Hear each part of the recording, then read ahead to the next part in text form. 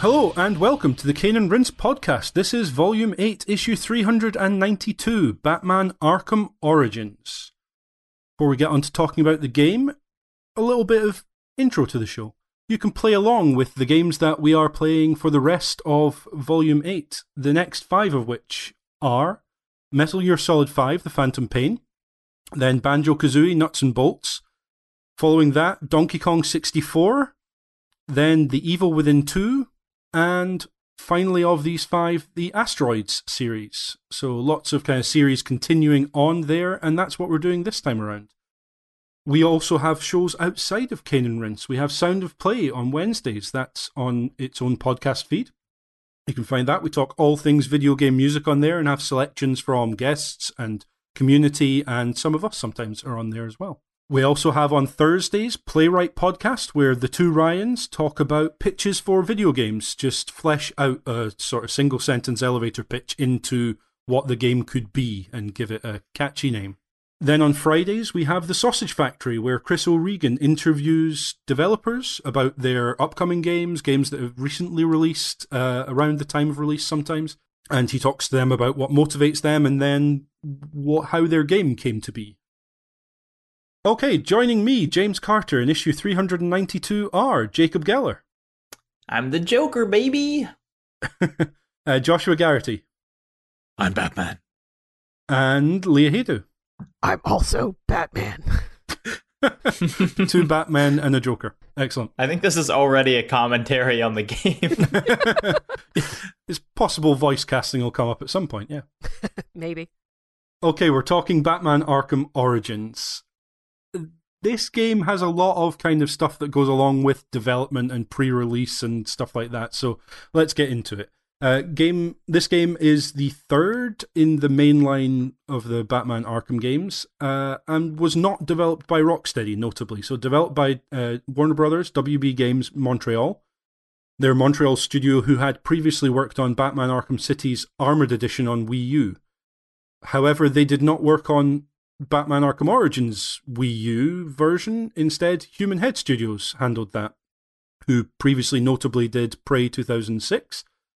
And the PC version, we'll get into why this is notable in a second, was handled by Iron Galaxy, who do all manner of different ports. They've ported a lot of different stuff.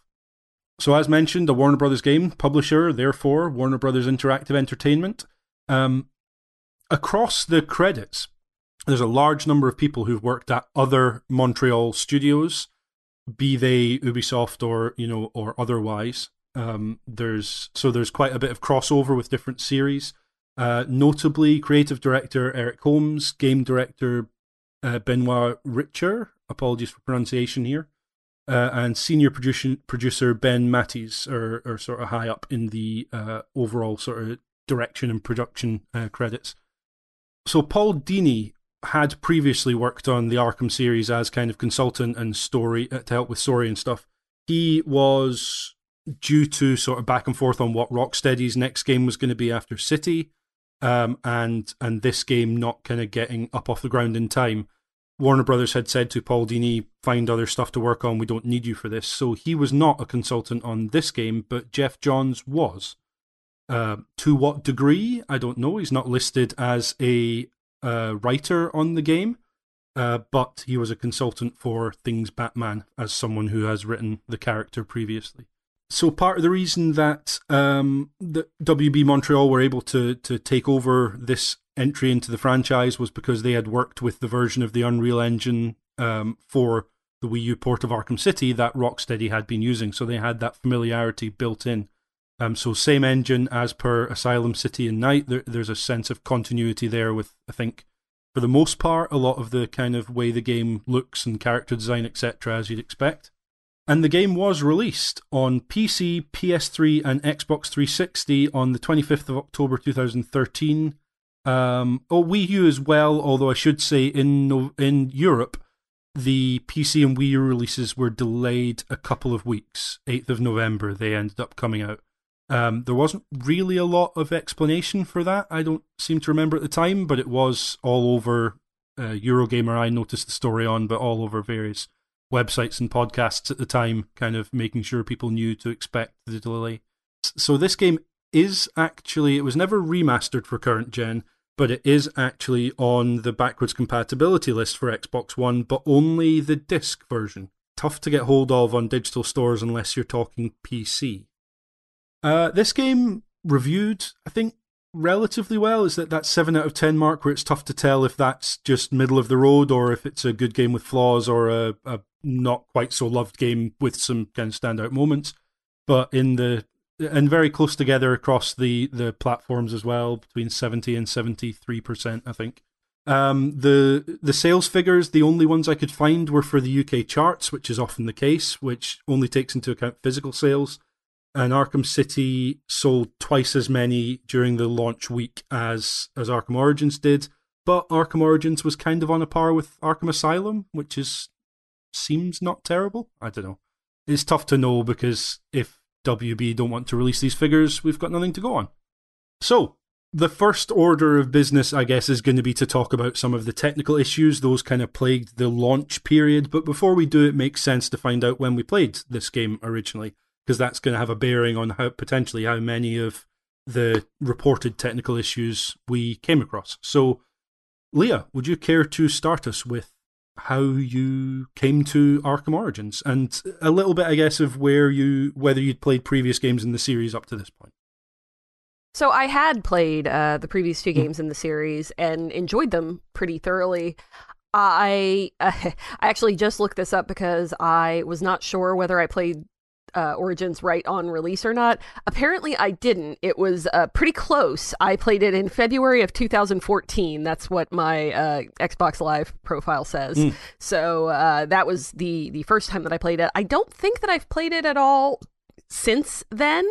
I picked it up, as I mentioned before, on the on PS Plus, or I'm sorry, on PS Now, which is the streaming service that they offer for PlayStation subscribers, and I like this game. I've been playing through basically just to kind of get the story and get a little taste of the mechanics back, so that I would be fresh for the podcast. So I was playing on the easy difficulty, which is very easy, even for me. I'm one of those people who will unhesitatingly play a game on easy just to kind of cruise through it and just kind of get that experience. But even for me, this one was pretty easy on that strategy. So I'm guessing other people probably played it on more difficult and will have had slightly different experiences. But overall, I've played it through twice on 2 different consoles, and some glitchiness aside, which we'll get into, I had a pretty good time with it both times. Cool. Excellent. Thank you very much. Josh, how about yourself? Like Leah, big fan of the first 2 Arkham games. Asylum, I genuinely think is, a big favourite of mine. I really love that game. City, not quite as much, but there are loads of moments within City that I think are really, stand out. So I was interested in this game, but it felt like coverage for this game and just the way it was being positioned in all the marketing, it did feel like an offshoot. It kind of was treated as like a side story, and it didn't help that Mark Hamill and oh god, I blanked on his name. Kevin Conroy weren't involved in this. And it was just, it all fed into, and maybe that's unfair, but it all fed into this perception that the game was not an essential purchase. And then the reviews came out and they seemed to reflect that feeling. And I didn't end up picking it up day one. I would pick it up much later during some kind of sale. I picked it up on 360. In fact, I thought I was going to say I picked it up in a Steam sale, but actually that was even later on. I picked it up on 360 initially, and played through it. And I do enjoy this game. So I'll get into the details as to why, but I kind of feel similarly to yourself, James, but we'll get into that in a bit. Yeah, absolutely. we have already, as Kane and Rince, covered Arkham Asylum and Arkham City in issues 103 and 105, very early in Volume 3. I think, therefore, I'm okay saying it's fair game for us to potentially need to have to cover some aspects, not in-depth plot, but some of the stuff that this game ends up as a prequel foreshadowing happening. I think that's fair to say. If you'd rather go and listen to those 2 previous issues first, great, absolutely fine, fantastic. What I will say is, as much as possible, we're not going to talk, well, actually not even as much as possible. I don't want to talk at all about the plot of Arkham Knight, but I haven't played it yet, so yeah, let's not. But I think I can imagine myself wanting to draw contrast between stuff that I liked about this game towards the rest of the series, and I'll try and keep it as much to that rather than specifics about Arkham Knight. Yeah. I just wanted to make sure everyone kind of knows where we stand on that before we hear from Jacob. Yes, so I have played this only on PC. I think I'm a big fan of the Arkham series as well. I've spent more time in like the kind of combat arenas of these games than basically any other series, because it just feels so good to punch people. But I didn't pick this up on release and just kind of like absorbed it one day, as you kind of do with PC games. But I've played it through a couple times, both then and very recently for the show. And I think, much like Arkham Origins is the black sheep of the series, I will be the black sheep of this podcast. So we'll see how that shakes out in a little bit. Entirely fair enough. So I've kind of laid my cards out. I got particularly you said, Josh, I got the feeling in the run-up to this game that it was being pitched as this is maybe not going to be on a par with. And as I say, I got a certain amount of, it felt like, negativity towards the developer, which I thought was incredibly unfair. It's not the developer's fault what they've been tasked to make. This is me reading into a situation that it turns out I can't back up with any evidence whatsoever. So maybe people were perfectly reasonable towards WB Montreal, but I ended up going to this game a little defiant towards some of the what felt like very early and unwarranted criticism before anyone had even played the game. So I did pick this up at release, but it was the PC version, so it was the 8th of November is when I started noticing Steam achievements, if I can say that. So I got it at launch then, but as we're about to find out, that means the PC patches had already started rolling out because it had been out elsewhere in the world for 2 weeks by that point. So it's possible I was lucky there to kind of be able to dodge some of the PC issues, but I don't remember that many of them. I actually remember more of my current playthroughs issues than I do any issues I had with the original one. But I had been a big fan of the Arkham series up to that point. Like Josh, I would say Asylum over City for me, and I talked about City on the podcast. I went back to City and actually probably enjoyed it a little bit more than I did at release, but I wasn't convinced before this game came out that the Arkham series had got a grasp of how it was doing open world. That kind of notion of taking the very sort of close quarters and tight environment of Asylum and blowing it out to a city I didn't feel that potential had been realised. So I came into this hopeful and a little bit defiant over some of the prior to release criticisms, but ended up enjoying it quite a bit. We'll dive into why and exactly how much as we go through for all of us. But I think it is worth talking about some of the technical issues. So I played at launch. Some of us were kind of a little bit after launch, but around that time. And it's fair to say to this day, some of these issues still persist.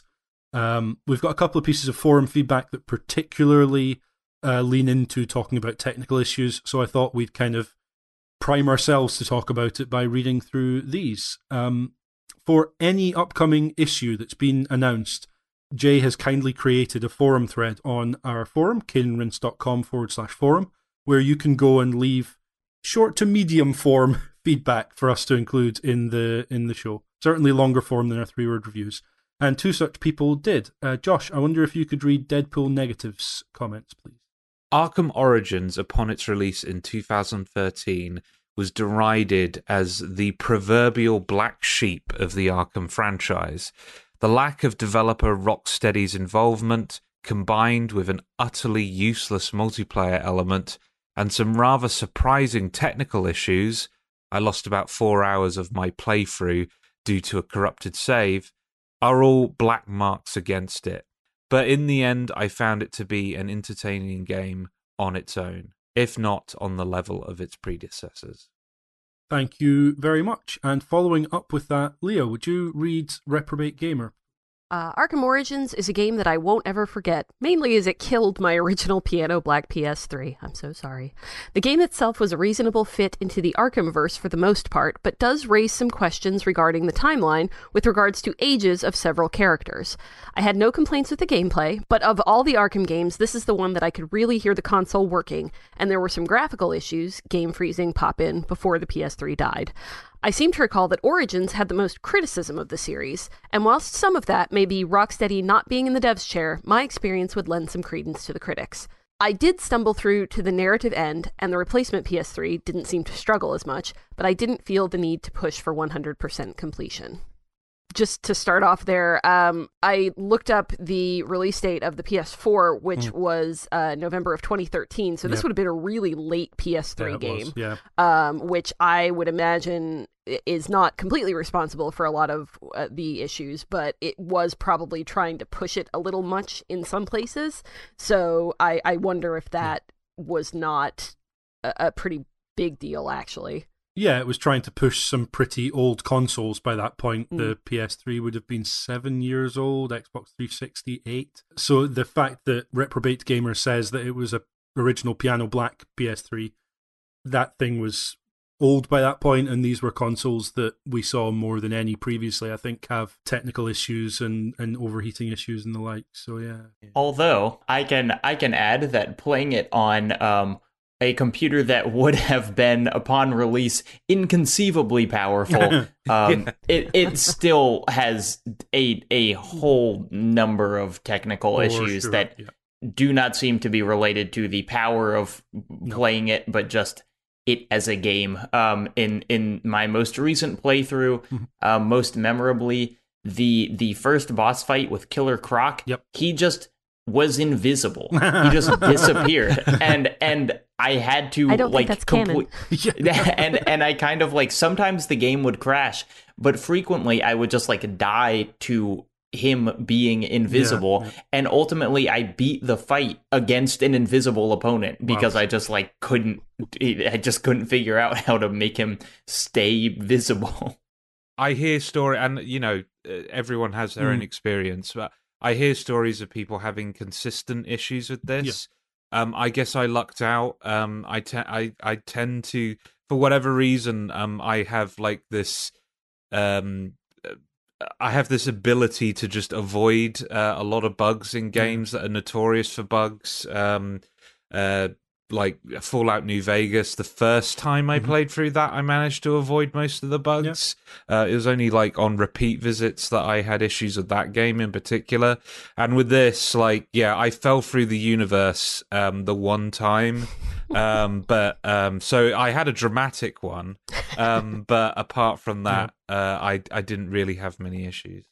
I didn't have anything game breaking, but certainly some crashes that just inexplicably the game stopped operating altogether and sent me to my desktop. At launch, though, some of the issues included save game corruption, which probably wouldn't have been helped by having to patch the game a lot. That can be something that often causes more save game problems than it solves. Game progression bugs, including inaccessible towers and mainline story stuff where a prompt wouldn't pop up allowing you to literally move through a door you have to go through. As Josh mentioned, there were issues with people falling through game geometry. So yeah, just kind of all over the place, and these are across formats. It kind of seems easy to point finger at Iron Galaxy for the PC stuff, given they also ported Arkham Knight, which is, I think it's fair to say, even more notorious than this game for having had issues.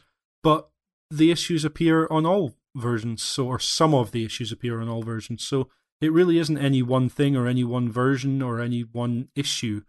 But by February 2014, So that's, I guess, 4 months after release. The developer had switched over their attentions from patching the game to DLC production. Needless to say, that was not met with a very positive reaction from a lot of people who were still suffering issues. But this kind of feels like it was ahead of what now almost feels far too commonplace with games, I guess, where there is this notion of a game being released and having to be patched multiple times, and particularly with live service games, devs having to push back moving on to work on DLC because they're still dealing with game issues. This was tail end of last gen and kind of feels like it set the tone for what came in this gen in some ways. Jacob, would you perchance read out the forum feedback we have from Classic Tales 55, please? This was the first game I ever pre-ordered, which is something I've only done a handful of times, even in my irresponsible youth. I loved Asylum and City, so I was definitely excited enough to take the pre-order plunge. I booked the day off work, got a load of snacks ready, and waited at home on release day. The game never arrived. Not the game's fault, but maybe a part of my slight disillusionment with this title comes from this experience. I then read online that people were having issues with bugs and massive slowdown, which was rumored to be caused by using the fast travel feature. I decided to wait for a patch to come out before I reordered a copy. Many weeks later, I picked up the game. It was quite good, really, but not in the same league as the previous games. I liked the new Batman, great voice, and Batsuit. The Deathstroke fight was awesome, the best part of the game. I remember laughing at the Jingle Bells Batman Smells thug, probably a bit too much. But there were too many issues for me to love Origins as much as the others. Side note, the Cold Heart DLC is great, perhaps better than the actual main game. Yeah, I just thought that was kind of a good place to put a pin in starting to talk about the stuff about the game that's kind of similar to, that takes its lead from the prior games in the series, Asylum and City. Because this does continue the series, it is, as those were, a third-person action-adventure / brawler game. I think that's a fair kind of summation of the genre we're operating in here. As with City, it's set in an open world, and there are even some similar features between the map of Arkham City, a kind of subsection of Gotham City, and this map of Gotham City. There's certainly the giant Space Needle type looking tower. I can't remember the name of the actual tower. Is present and correct, which forms part of the end of Arkham City. That's there, and there's obviously it's got some key areas that people would recognize. You visit the Sionis Steel Industries steel mill, which is part of the city map as well. Penguin's Club is there, but he's not in it yet, I don't think, because he's using a boat. But yeah, it's got familiar kind of aspects to it. How did you guys feel about the map, either versus Arkham City or just in general? So I think saying that it's different than Arkham City is kind of a given, because the way that this map works is it's literally just Arkham City's map plus another map kind of on top of it. That you have like the part that you're playing through in that game, which is, you know, slightly different because it had been turned into a crime den in that game. Yeah. And then a big bridge, and then another map. And for me, this map is like nothing. It's you know, it's just like air. Like there are almost no memorable aspects of it to me. You know, it's snowing, which is nice, kind of from a particle effect angle, but like it means that basically the whole city seems to be the same dirty gray, which was something that was not in Arkham City, where it's a little more vibrant. And especially the new section of the map that they made for this game, like I just couldn't tell you a single thing about it. You know, like theoretically it's a place where people live, but like it feels almost gray boxed, you know, that it's just like random rectangles put in with windows, and that's kind of, and because you're only ever like flying above them, they don't need to look like much, but for me it just feels like it has no character whatsoever. So I do agree with everything you're saying there, Jacob, but I would say that Arkham City's map is only slightly better in that regard. It's a little bit vibrant and a little bit there are pockets of personality, but when I compare Arkham City's map to Arkham Asylum, that location, like that place is dripping with personality. And for me, it's just kind of been a downward curve from there ever since. And while I would not dispute what you said, for me it feels like a trajectory that the series was already put on by the previous title. Mm-hmm. I just remember from my first playthrough, and I think I was a little bit better about unlocking fast travel points in this playthrough, but from my first playthrough, I just remember going over that bridge so many times. Yeah.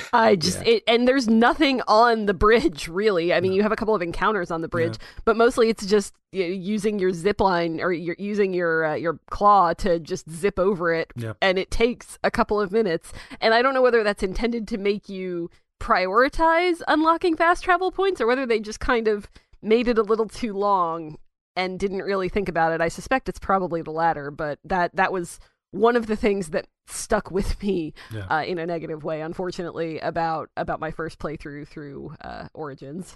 I think it just feels like a loading time thing, right? Yeah. Like they just need to like render the other side of the city. Like Josh, I didn't really like the map of Arkham City, and I felt with this one, I was going back and forth across the bridge to a less frustrating degree than I was going around that horseshoe U shape when I could. I felt like I should just be able to zip across, because I think Penguin and Joker were on opposite ends of the horseshoe, and you were kind of just. I for whatever reason, it didn't bother me as much, but yeah, the bridge is a weird one. I found using the dive bomb and then coming back up actually meant that it wasn't quite as frustrating as zipping with, even if you use the launcher as you're grappling onto different parts of the bridge, it does feel very slow going, whereas once I kind of got back into the swing of diving down and then coming back up to kind of gain speed and height, that eased things a bit. I'm still not bowled over by the map, but I think possibly we'll come on to kind of the scenario and the setting and the atmosphere of it, but the atmosphere probably made up for this map not really having much over cities for me. So another thing that's pretty much, I think I've put here present and correct question mark, is the combat and the stealth mechanics. A lot of the encounters in the game are set up to either be stealthy, so enemies won't see you when you enter a room, and you're given lots of grates to hide under and vents to pass through and gargoyles or other kind of high up mounted positions where you can hide up there and zip around the room without them seeing you.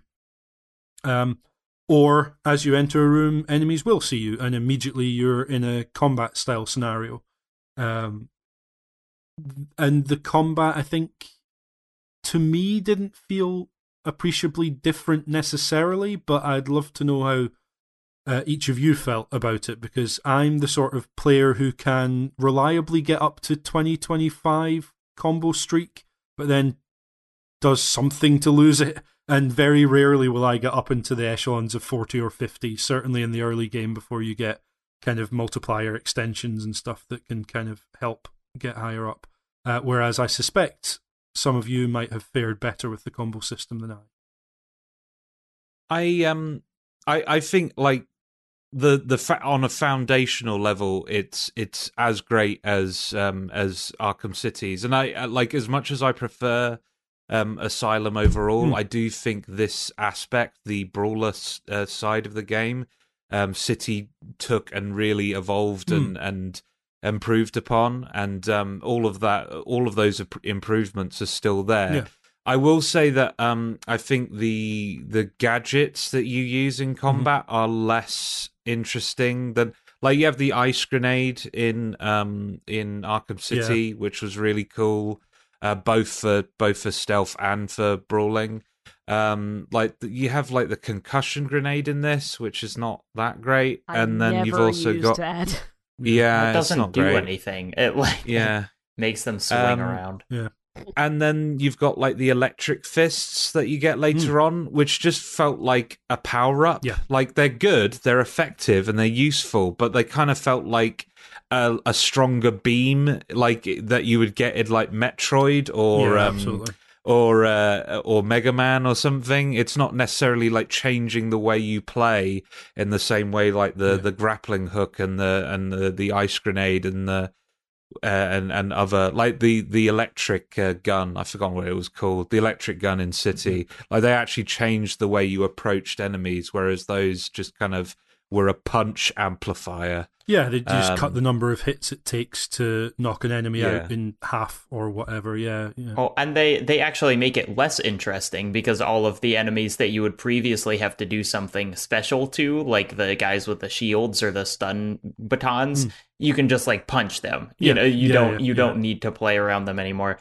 I would say my biggest problem with the combat system, it's like the combat systems in all of these games is like pretty untouchable once you kind of like get all of your abilities. But this game just seems so intent on not giving you things. Like, this is coming from someone who's spent 100 hours in these games combined, and so I start on hard and I want to just like get I want all of my tools so I can use them, and for some unfathomable reason to me, in the combat like tree, the first 4 skills that you have to unlock are health upgrades 1 through 4. Yeah. Like they're not even spaced out. It's like 25%, 50, 75, 100 more health. And then you can start doing things, and I just for the life of me can't figure out why they would make that the case. Yeah, it's just baffling. I do definitely agree with that in particular, because in order to get to the upgrades that you can have, which reduces from, I think, 8 to 5, the number, your combo before you get a instant knockout move. So you're got your multiple takedown options, which are pressing any combination of 2 face buttons, essentially. There's 4 different ones. It takes a while to unlock some of those other ones, but even the one you have, which is B and Y to start with, which is just an instant takedown, you grapple someone and knock them out immediately. It feels like you should either take extra armor or extra health, as it essentially is, or you should be upgrading to be able to more quickly take enemies down. Yeah, it is a little baffling that those are in the same like tree, because you have different trees that you can pick upgrades from. But for some reason, your kind of armor upgrades and your combat upgrades are in the same tree, and that seems like it could have been. So and it's not just your armor that you have to upgrade. You've actually, in order to get that reduction in the multiplier before you get your instant takedown, you have to upgrade all of your melee armor and all of your bulletproof armor.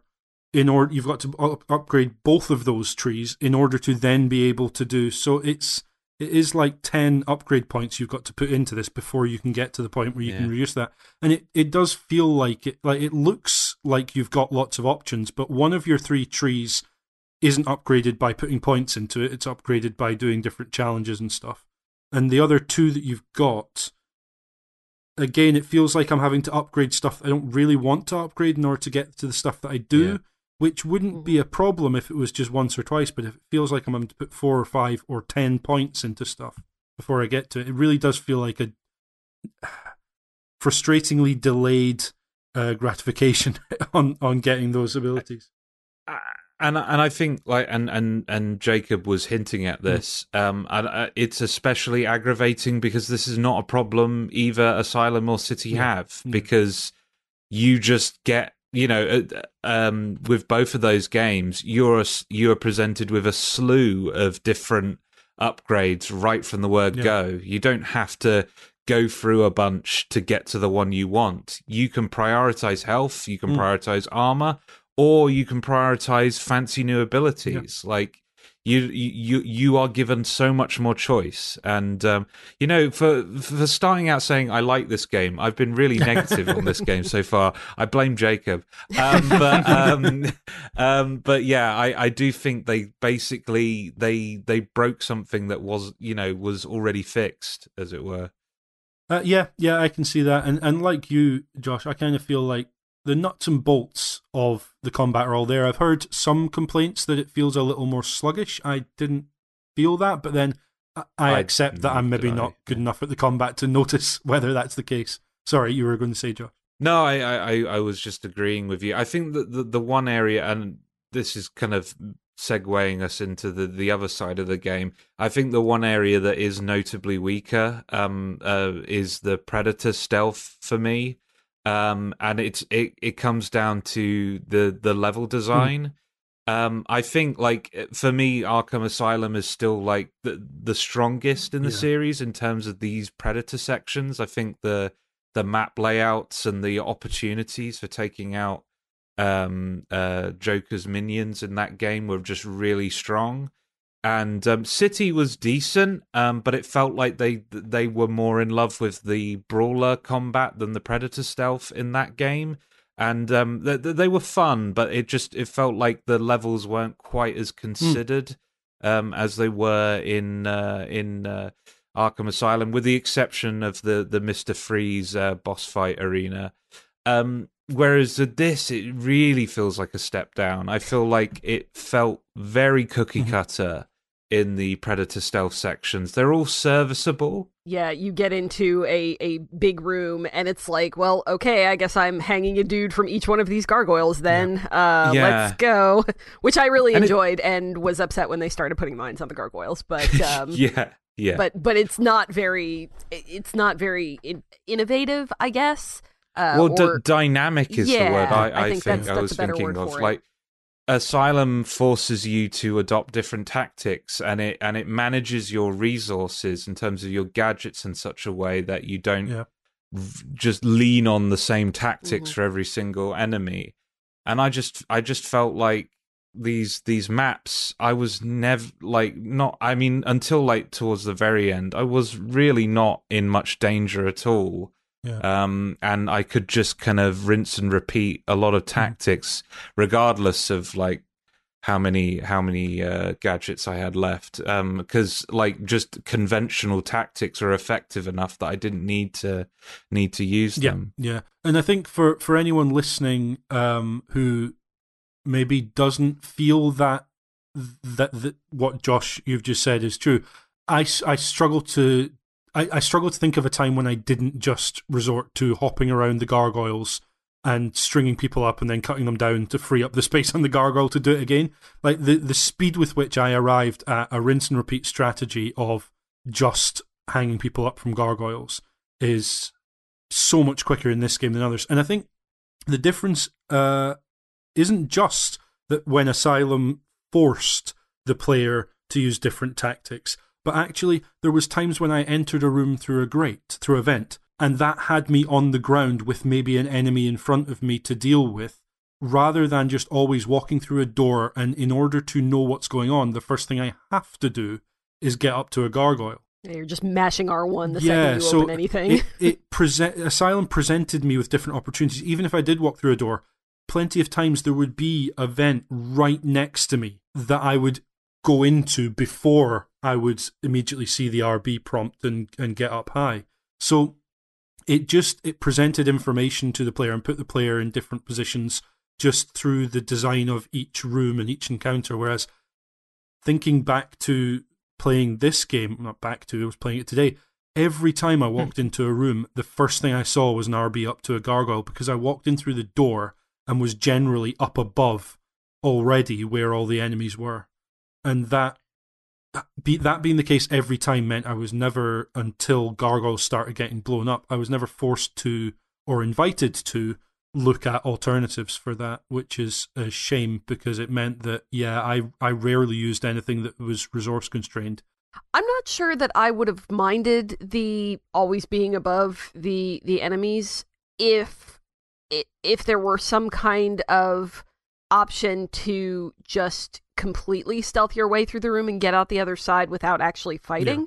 And I don't think that there generally is. I think usually I mean, you can stealth around and have your methods of taking out the enemies be stealthy and, you know, try and be unseen and all that, but you do have to deal with them all before you are able to leave that room again. Yeah. One thing I did want to kind of focus on a little bit was we've mentioned it already, the shock gloves, but Sean S. Thomas on the forums left us a bit of feedback that I think's pertinent. It felt a bit odd that Batman had better gadgets in this game than the sequels, and I feel a slight opportunity was lost to have Bruce Wayne use a tighter, more basic inventory that explained how his kit developed before Asylum. Playing on Wii U meant I also got a handy map and the electro-powered gloves, which I had to ban myself from using due to making the combat unbalanced. Now, I've put in a note here because I double-took when I read that, and I went and did a little bit of homework and realised the Wii U version having the bonus electro shock gloves was actually for Arkham City, the Armoured Edition. That was the notable addition to the Wii U version, which is interesting because that's clearly where WB Montreal kind of test ran those electric gloves as a dry run for this game, if you like. But I think the sentiment here from Sean S. Thomas is still perfectly reasonable.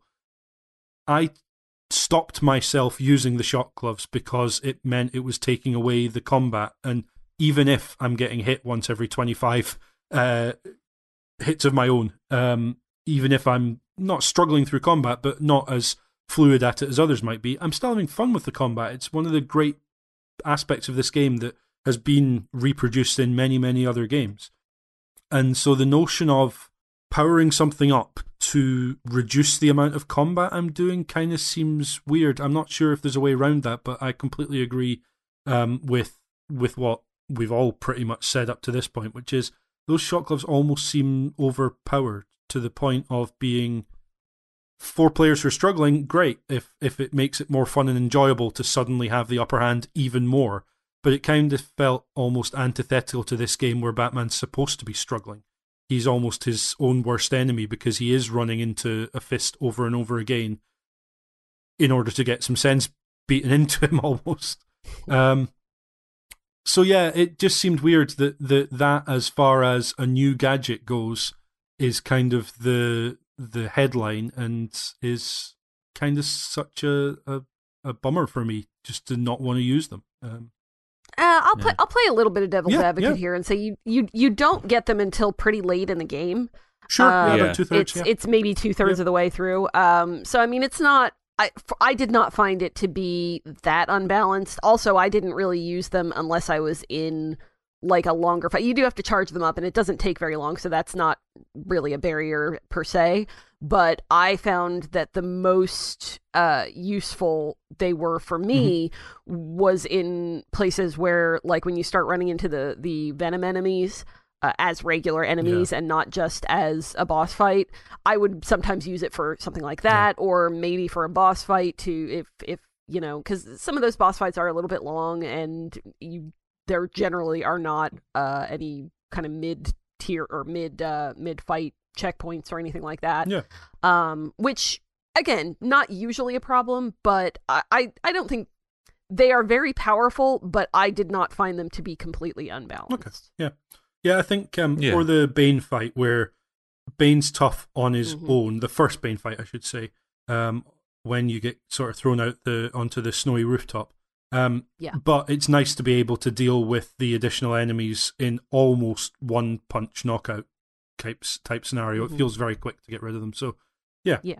Okay, we've kind of covered gadgets quite a bit, but one aspect of this game I touched on with the upgrade system is that one of the trees is almost entirely locked behind a Dark Knight challenge system, which, if you don't take the time to sort of delve into, every so often on your screen it'll just pop up to say you've completed another challenge.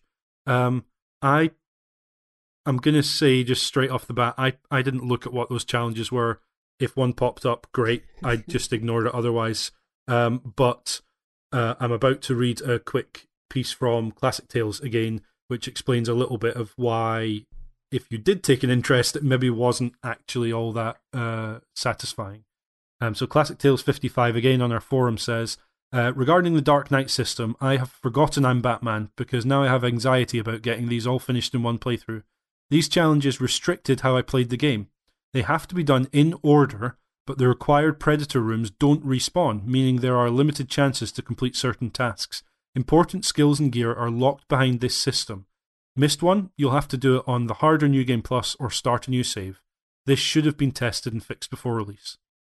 I presume it was tested, and I presume it operated as the developers thought it should, but that sounds really frustrating to me, not to have at least kind of a rolling checklist that you can check off in any order, but to have to do them in specific order seems... I'm almost glad I didn't look into how to do any of these challenges. Did any of you pay any particular attention to knocking these challenges off, trying to get through them all? Jacob, you seem most likely, given you said you were in the challenge rooms a lot. Was that something that you did in the main game as well? Right. Well, it's actually just another good example of this game like not letting you do things, is that there are abilities that are locked behind those challenges, and maybe, you know, if you kind of like didn't look at them, then you wouldn't even know that like this is something that you were missing out. But like you could see the rewards that you would get for doing these things, but they could not have been more frustratingly implemented in that like it rarely like showed up on your screen like, hey, you know, looks like you've hit 10 guys in a row. If you hit 5 more without getting hit, you'll get this challenge. Like they didn't do that. You had to go into the menu and look at what was next. And yeah, there were, I don't know, 100 of them, right, but you could only ever work on 5 at a time, right, or 4 at a time, because that's how many categories there were. So yeah, I just like, it seems like this game wants you to spend a whole long time doing a lot of things so that you can actually get to play it. and that's one of the examples of that. In my first playthrough, I did some of the challenge stuff, and also like the I think they're the AR challenges. Is that what they're called? Yeah, the red bat symbol. Yeah, and I did some of that, and I did a lot more of the side stuff. This time I didn't, because I was playing on an easier difficulty, I didn't really need to, so I kind of just skipped past that and was just focusing on the main storyline. But I didn't get as invested in it as I sometimes do with games that are a little bit more open. I think because it almost seems to push you away from trying to do that all in one playthrough. I don't know whether maybe they were aiming for, people will come back for a New Game Plus and try to focus on that now. I don't know if that was the case or if it just didn't work out the way that they might have thought it would. But it did not grab me really at all.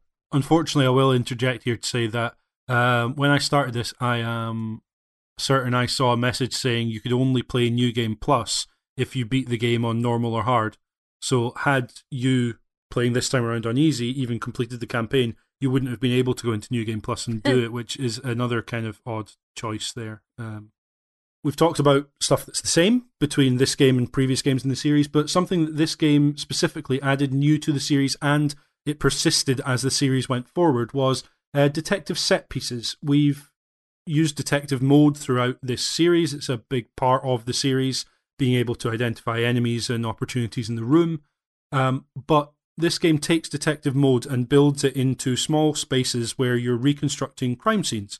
You're reconstructing by finding bits of evidence around the room, and it builds together a timeline that you can fast forward and rewind through to find more evidence as you go through.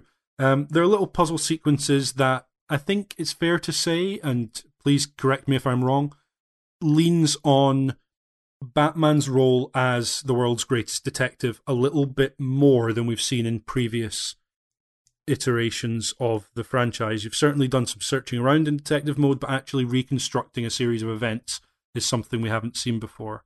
Let's start off with Leah. How did you feel about these sequences? I was a little disappointed, actually, because I agree that that's what they were going for, having Batman, called out as a great detective, but it it didn't feel like the player really had much to do with that. Like you were kind of just looking for the little red triangle and scanning it. Yeah. And then he would go off on a monologue about how, the DNA evidence and you didn't actually have to put anything together. And this is not necessarily that kind of game, but since it's not really that kind of game, I almost wonder why they put it in there at all if they were only gonna just kind of gloss over the surface of it. Like, if I'm gonna be Phoenix Wright, then by God, I want to be Phoenix Wright. Like, I don't know.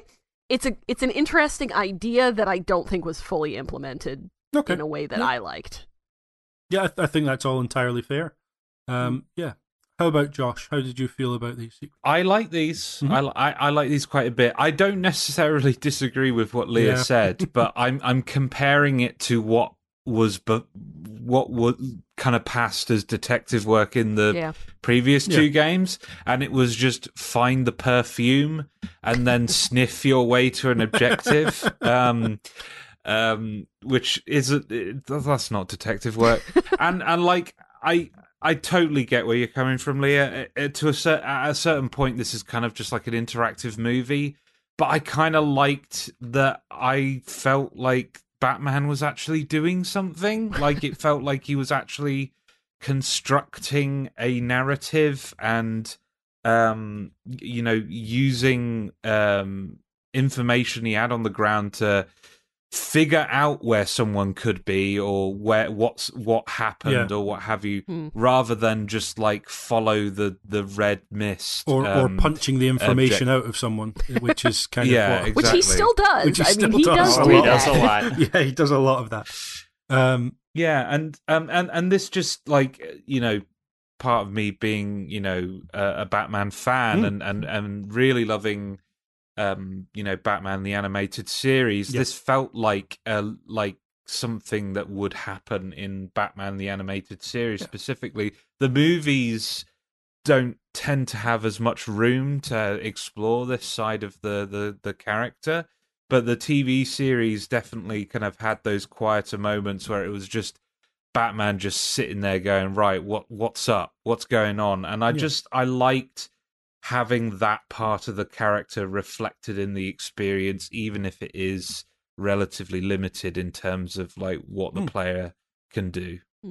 The only one I remember is the one where the woman's hanging from the chandelier and someone shoots her, and like that's the kind of big set piece.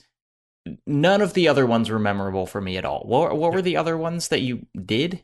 Well, there's the one where you're just before the boss fight with Copperhead, where you have to find the poison so that you can have Alfred synthesize an antidote for you. Yeah, but I that's the only other one I remember, actually. What was the third one? I think there's three. So there may only be three in the mainline story, but there's definitely others. So you have to do a bit of reconstruction, I think, in the Shiva quest. But the other notable one, I think, that people will likely remember if they did this is there is a point at which you get an SOS call. You turn up there and you find that it was a planted SOS call by the police to lure Batman. And as they are trying to apprehend you, the tail of their helicopter blows off and they crash. And you have to reconstruct, and you find that the shot was a ricochet from a good long distance away, and you follow that back and find Deadshot and work out where he is. So that's kind of a cool one, because you're not within such a tight area there. In the first one, in Sionis' apartment, you're literally in a fairly small space, like you've laid out a floor space for VR, trying to sort of work out what's going on. Whereas this one, you're moving between buildings and tracking a bullet trajectory back to its origin. So it requires a little bit more movement around and a little bit more kind of logically working out where something might be in order to find the red triangle, but you're still finding the red triangle. It's just not 2 feet away from you. The thing that I like to think about it, because again, as Josh says, I can't argue with any of your complaints with it, Leah, is very much, here is the icon, go over, hold this button, LT or RT through the timeline to find the next one. But I like the fact that it broke the pace occasionally of not just flying after the next icon on the map. Okay, it broke it by having you walk to the next icon on the floor, but it just slowed things down a bit and gave some breathing space in the same way that Josh, you're saying, allowed the TV series, or several of the different TV series really, were able to do that kind of, where in a TV series you'd interject a conversation, but in a game, conversations quickly become passive. This was an active way to have Batman slow down and work out what's going on, rather than just, I'm going to the next objective. Which is... I mean, it's more of an interactive cutscene, I think, for me. Yeah. Maybe it's not as bad when you look at it that way, but yeah. I didn't think it was bad, I just didn't think that it went far enough, I think, Sure. is what I'm getting at. You wanted Batman in a courtroom presenting a case. Kind of, yeah. I wanted an objection button. I don't know. Or I guess an ability to piece evidence together in a way that creates the narrative rather than just click on the evidence and have the narrative. Yeah, I can see. Yeah. There not that reasonable suggestion. I want full Batman and also Phoenix an objection Wright. button. Yes. No, I just I think that it would have felt more gamey to me almost if I needed to actually do some kind of deduction, or if I had some kind of choice. Yeah. But it is just a straight line. It is, you find these and then you hit the button and he says, okay, here's what happened. And that's fine. It's just not, it's, I don't know, it didn't feel very engaging to me. Yeah. Usually would put this right up front, but I wanted to selfishly save the story stuff for last, because as I've said, I can't really disagree with any of the complaints that Jacob or Leah or even Josh have raised about this game up to this point. But the stuff I really like about it is its atmosphere and story. And some of that comes from the influences that this game takes from. Now, obviously, Batman Arkham Asylum, we covered in issue 101. I've got in the notes here, so I can tell you it's 101. And Batman Arkham City, we covered in issue 105. They are obvious touchstones, and the things that Rocksteady took from Batman's canon to build those apply equally. But there are specific pieces of Batman history that particularly resonate, I think, in this. And there may be many more, but these are ones that I, either via Wikipedia in one case, Batman Legends of the Dark Knight, which is multiple different strands of comics that kind of come together but aren't necessarily all linked, like side stories and mini-series and that kind of stuff, mini-stories, as it were. But two touchstones I would pull out and kind of hold up were Batman Year One. This almost, I think it actually is listed as being pitched as a kind of Batman Year Two story. It's not him literally donning the cowl and the cape, but it's supposed to be in that earlier realm of he's still finding his feet. He's got all the tech and he knows what he's trying to do, but he doesn't necessarily have his methods and his way of doing that down pat just yet.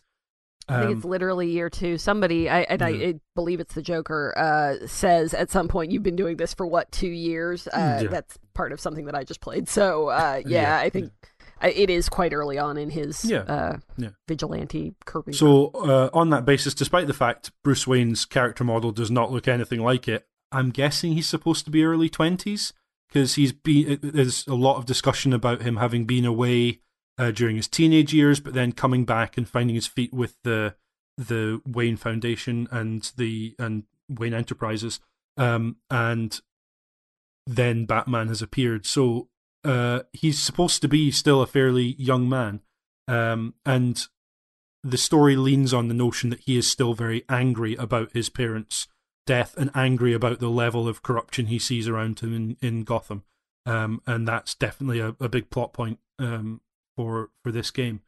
The other, which it's probably just the fact it's set at Christmas, Batman Returns. It's tough to think of Batman in the snow without thinking of the second Tim Burton Batman film.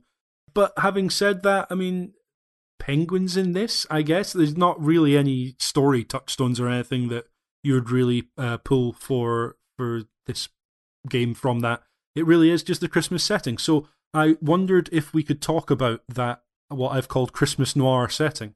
Is the Christmas kind of aesthetic just a musical note here and some snow there, or is it more than that? It's the first one. Okay. To me, there is Batman drops the guy on a Christmas tree, and Alfred keeps trying to get him to eat Christmas dinner, and it's snowing. And other than that, Christmas is an excuse for no one to be walking around the streets. That's all it feels like to me. But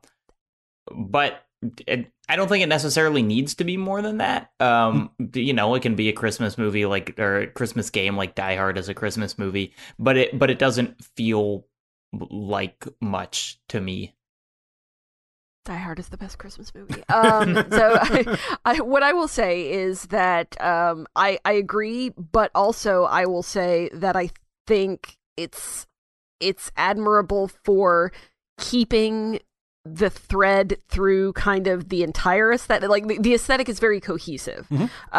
Like it might be that that's all it is, but it is kind of everywhere. Like you when you go into buildings, they're all done up for Christmas, and they have gifts in hallways, and that's part of Joker's whole shtick is that he's giving gifts to people that are terrible gifts, and there's that whole sequence where he has the Christmas presents on his table and blows up a building because they're all plungers for explosives. Exactly. I don't think that it's super deep, but I think it fits pretty well. I think it works purely from a kind of tone perspective. Like snow is very pretty, but it's also very oppressive. I always associate snow with stuff like Fargo and The Thing and other films where the snow is not just there to be pretty. It's there to represent like the just how trapped people are in a specific environment, and kind of using snow as like not literally but kind of like figuratively feeling like Batman is in a claustrophobic situation where he's being slowly hemmed in by all these assassins trying to take him out. I just think it's effective at creating that tone. But other than that, it's not really symbolic of anything. I disagree. I think it might be on the nose, or I'm reading way too much into it, but part of the theme of this game is that Batman is in many ways isolating himself. He's got a police officer who could help, that Alfred points out several times, could help, and he refuses to. He basically yells at Alfred, bawls him out, as Leah, you said, is mean beyond meanness to him. He is trying to distance himself from people that he may otherwise be able to lean on and or care about. So that notion of Gotham City in its entirety being just hemmed in by snow, where to the point where people aren't on the streets. I have a big problem with the reasons why people, members of the public, citizens who aren't criminals or Batman, aren't out on the streets in Arkham City and in Arkham Knight. I never had that problem with this, and I don't know why. It probably is just me subconsciously choosing to bend and flex a little bit in my brain the kind of headcanon I have, and I don't know why I'm not with those other two games, but the notion that Batman is not just being isolated, but he's isolating himself at a time of year when, even as someone who is mostly atheistic but celebrates Christmas because I'm a hypocrite, Christmas is a time for family for me, and to see Batman at a time when his enemies are uniting against him, at least ostensibly that's how it looks. Several of assassins have been brought together. They are uniting against him to get rid of him. He is isolating himself and needs to learn that he needs to, and not in a family kind of way, although Bat family is a thing. And in this we have James Gordon, we have Barbara Gordon, we have Alfred there. We have the makings of a set of people that he can start to lean on, who can help him, who understand him, and can help to keep him on the straight and narrow. And he's pushing that away on Christmas, which is a time when you would think you would overcome that barrier and kind of do the opposite. So I think there is something there of the thematic side to why it's Christmas. I don't think it has to be. I think Joker's sleigh ride could just be a Joker's funhouse in any other, if it was set at a different time of year. I don't think it had to be, but I like that it is, and Batman at Christmas works for me. Maybe it's a Batman Returns thing, but the atmosphere carried me through a lot of what it sounds like, Jacob, were well, not a lot, some of your complaints about the game. I was just, for whatever reason, because I'm an idiot, able to forgive immediately because I really liked the atmosphere that the Christmas setting gave to this game. I'm probably reaching too much with the thematic stuff, but that's kind of no, I how like it works it. in my head. I view it more positively now than I did 5 minutes ago. Then I've done my work in that 2-minute section where I was talking. Okay, we've got a couple of pieces of forum feedback on this. Jacob, could you take the first piece from Dusk versus Tweak? Yeah, they say, I think because I have such an affinity for Batman Returns, I'm always partial to a good Batman Christmas story. One of the complaints I've seen go around about Origins is that the city itself is fairly sparse on life, but to me, it captured the lonely emptiness of the streets on Christmas Eve. It helps hammer home the point that Batman has nothing else to do on this holiday. Maybe this is the reason that I can't relate, because I'm always in a Chinese restaurant on Christmas Eve. And so... Yeah, I think I'm not often out on Christmas Eve, but I don't get the impression it's all that quiet with people doing last minute shopping or, traveling to the family or whatever. But yeah. Having been for many, many years a retail worker on Christmas Eve, that's BS right there. I think it's a perception people have who maybe are slightly more organized and lucky enough not to have to work on Christmas Eve, maybe. Yeah, and Josh, would you read Sean S. Thomas's next piece of feedback, please? For the life of me, I don't understand why this is the forgotten child of the Arkham series. I presume it's because Rocksteady didn't make it, but I far prefer Origins to City. Asylum was a tight, atmospheric game that perfectly captured the tone of the animated series and comic books. It would have struggled to better replicate what this Batman fan wanted from a video game at the time. Origins gets criticised for being rough and empty compared to City. I get the former point, as the combat is a little less tight and the inventory selection is irritating, but I didn't find the latter a problem. If anything, I found it a huge benefit. I can see why it got that reputation. Gotham feels far quieter, more panoramic, and at times almost film noir here. It's not got the vibrant neon or sense of the streets being abandoned in a hurry that City had, but I found it far more eerie and akin to the incarnations of Batman I prefer. Also, the reason for the empty streets in both City and Origins is equally contrived, but I really liked approaching cops in Origins, never quite knowing if they would be needing my help or seeking to ambush me. Thank you very much. Yeah, it's worth probably just clarifying. We've talked about it's set on Christmas Eve. It's set on Christmas Eve in Gotham City, where this is Gotham City before we've seen it at a distance in Arkham Asylum, but before we saw it kind of carved up in Arkham City, and before Batman's fully established. So organized crime is rampant. Obviously, Black Mask, I've mentioned, Penguin plays a role. The Falcone family pop up in small roles. But also the police are incredibly mistrustful, and not just the corrupt police. All of the police are deeply skeptical about Batman's existence, and certainly skeptical about whether he's there to actually help at all. As far as they're concerned, he is dangerous, and they will quickly turn their guns and or attentions towards him negatively. The other part of that setup that's worth mentioning is, I mentioned Black Mask. Black Mask was pitched as the primary antagonist of this game. We'll get onto the story and why that doesn't turn out to be the case in short order. But Black Mask has sent 8 assassins after Batman with a bounty of $50 million on Batman's head for whichever assassin takes him out. And it's not just assassins looking to cash in on that. Various henchmen and police are also at points during the game discussing whether or not they could be the one to take down Batman for the payout. that's kind of the setup for the story, but then the story obviously goes on beyond that. It's a prequel to Arkham Asylum, and as mentioned, kind of fits as a year 2 story. But the 8 assassins, some of them we have met before in previous games, most of them we haven't. There is maybe some inconsistency with how certain assassins appear. Killer Croc looks pretty different to how he was in Arkham Asylum, I think it's fair to say. Bane looks very different and appears to be an entirely different character. There's almost an explanation for that in the story, but they go further, I think, than just this is a prequel to Arkham Asylum in some of this stuff.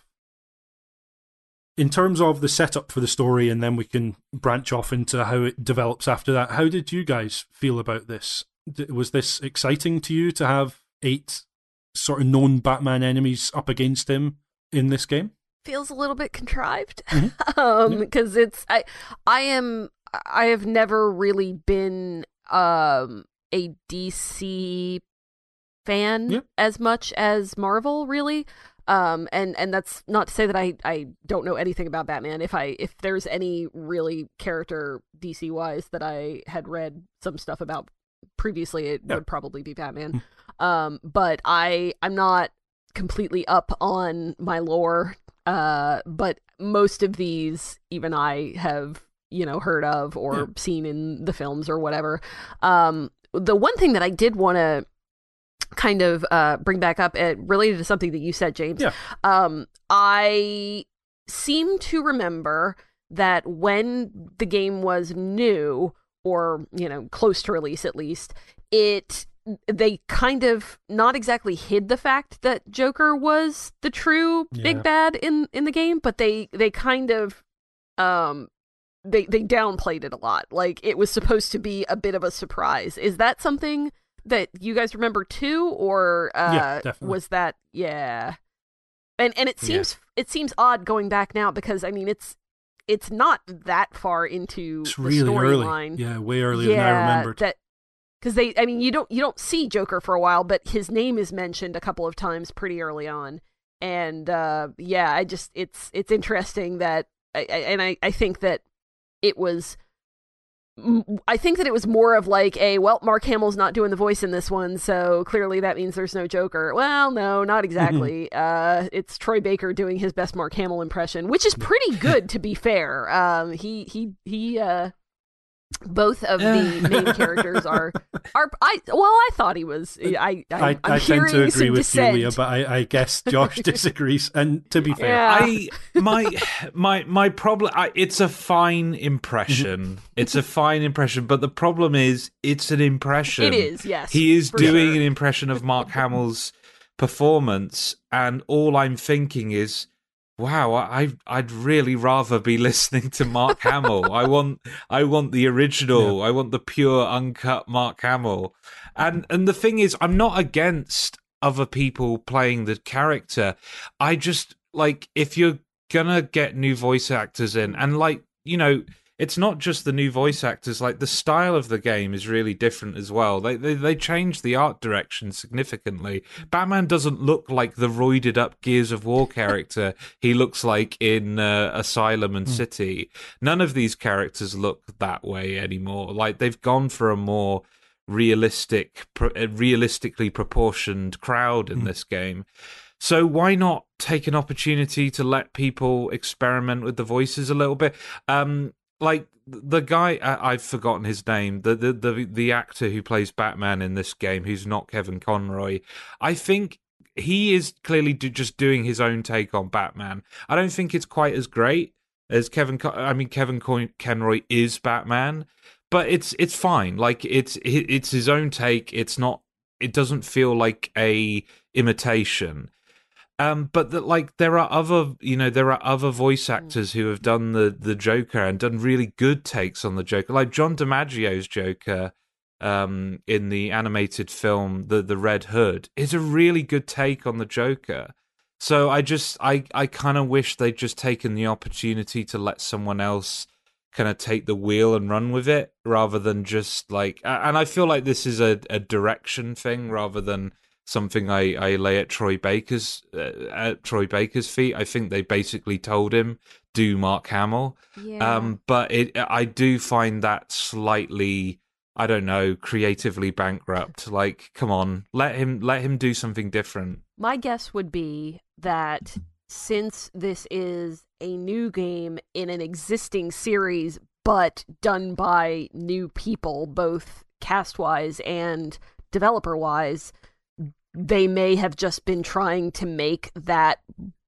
There are two ways that you could go with this, right? You could try and make it as close to the original series as possible, or you could go in a completely different direction, and they chose the former. They chose to try and make it stick with, in large part, and obviously there are several places where they don't, but in large part, I think that they really made the creative decision to try and stick with what Rocksteady had done previously, and that includes Mark Hamill as the voice actor. And it's funny because I was my mom and I actually were having a discussion about the Joker just yesterday, and my contention was that I think one of the strongest points about Joker as a character is that when people, both comic writers and actors and voice actors, when they come to this character, it's like everybody wants to put their own spin on it. Everybody wants to,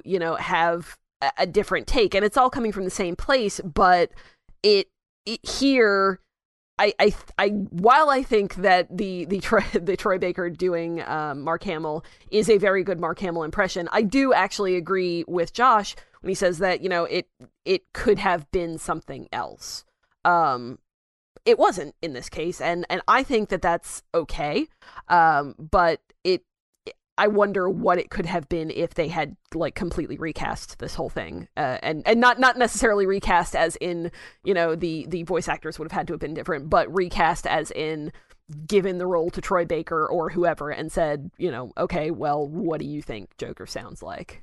Yeah, and my disappointment with that is exacerbated further because I really love what they did with Bane in this game.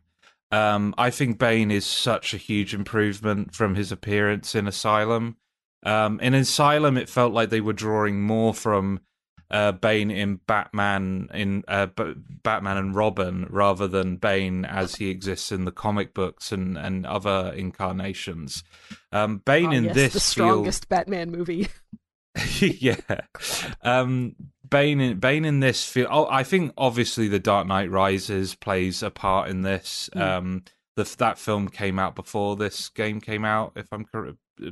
Yeah, no, that Did it? Yeah, yes, it did. Wow. So I think they were influenced somewhat by Tom Hardy's portrayal of Bane in that film, but also this portrayal of Bane feels closer to his appearances in the animated series, which is, that's Bane for me. That's what Bane should be. And just having that smart tactician rather than just a giant strongman it was such a pleasure to actually see that in a video game adaptation versus his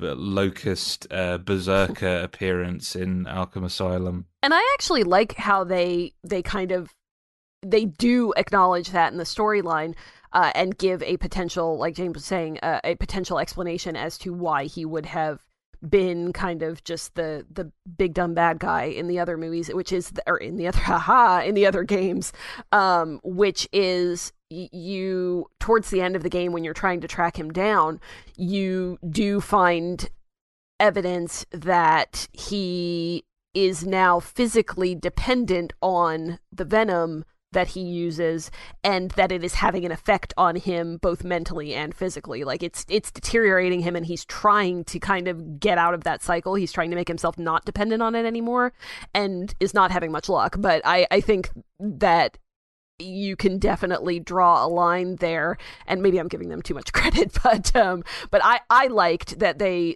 put that in there so that you could kind of draw the line of, oh, okay, well, maybe the reason that he is not as intelligent a character and doesn't quite have that that benefit to him is that the venom has kind of destroyed his mind as he's gone on.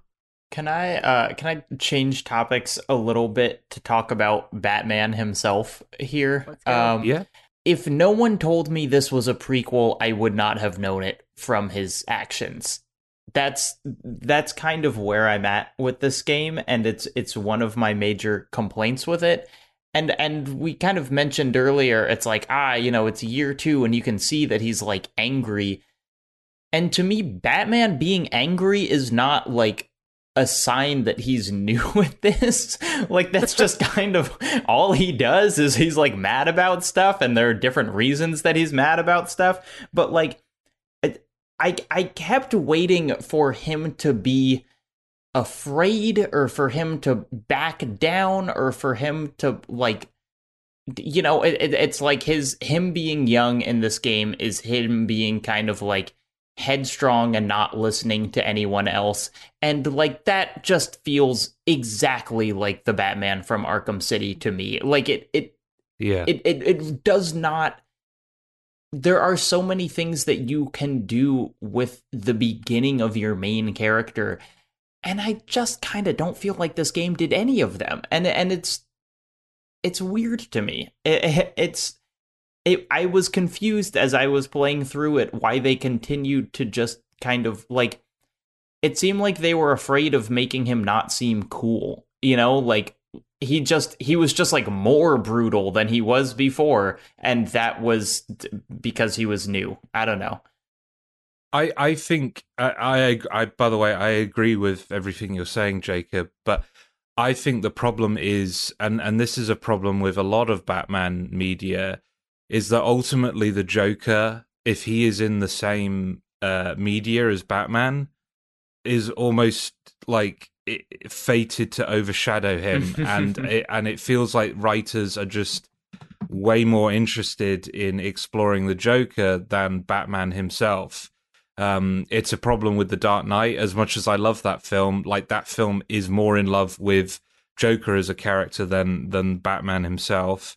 It's a problem with like a lot of media. I'm blanking on it, but it's commonly observed that like if Joker appears, then Batman's characterization is going to take a bit of a backseat.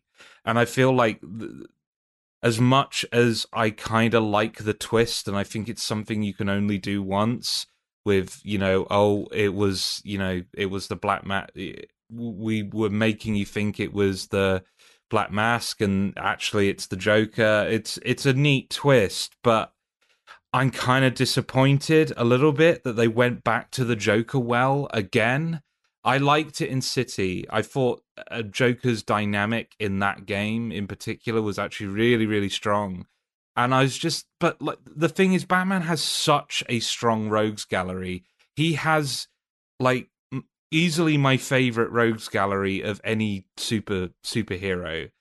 And it just feels like a wasted opportunity to just, like, Joker's great. Like, don't get me wrong. Joker is one of the all-time great supervillains. But when you have such a colourful cast of characters to draw from, it seems like a wasted opportunity to constantly go back to that well. And why not let Black Mask just be the main villain in a game? Like, he's a great villain. Like, it's a different flavor from the Joker. He's a bit more self-serious. And then you've got the cast of assassins, which, like, they're not all winners. I like Electrocutioner. I didn't even know he existed until like, this who the game. hell is Firefly? Like, what? Yeah. Is that real? But, like, Bane is a strong villain. Deadshot, like, is a really, really interesting character, and I kind of wish was in this game more. Copperhead is great, and I actually really like this take on Copperhead. And Deathstroke, Deathstroke is like as a character that's kind of like an equal skill, martial skill to Batman. That's a really compelling well to draw from. And so for the game to just go, oh, it's the Joker again, is probably the thing that and we can't go into spoilers. This isn't the last time they'll do this. But like, and I wish they had the confidence to leave the Joker in the past and explore more of this world and more of Batman's rogues gallery. Should we talk about? I know we're past gameplay, but I feel like we'll get hung out to dry if we don't talk about the Deathstroke fight, which we somehow haven't until now. So should we take this opportunity and talking about characters to talk about that fight? Yes, absolutely. I kind of figured we'd talk about it as we were talking about the assassins rather than the gameplay. I'm not sure why, but much like, I know, Josh, you agree with this, the Mr. Freeze fight was kind of a standout boss fight in City. Yeah. And that was something that I think it's fair to say Asylum had struggled with boss fights. They tended to come down to big guy running at you, deal with that. Aside from maybe Killer Croc, which was kind of a set piece thing. In this one, the standout I think most people tend to refer to is the Deathstroke fight.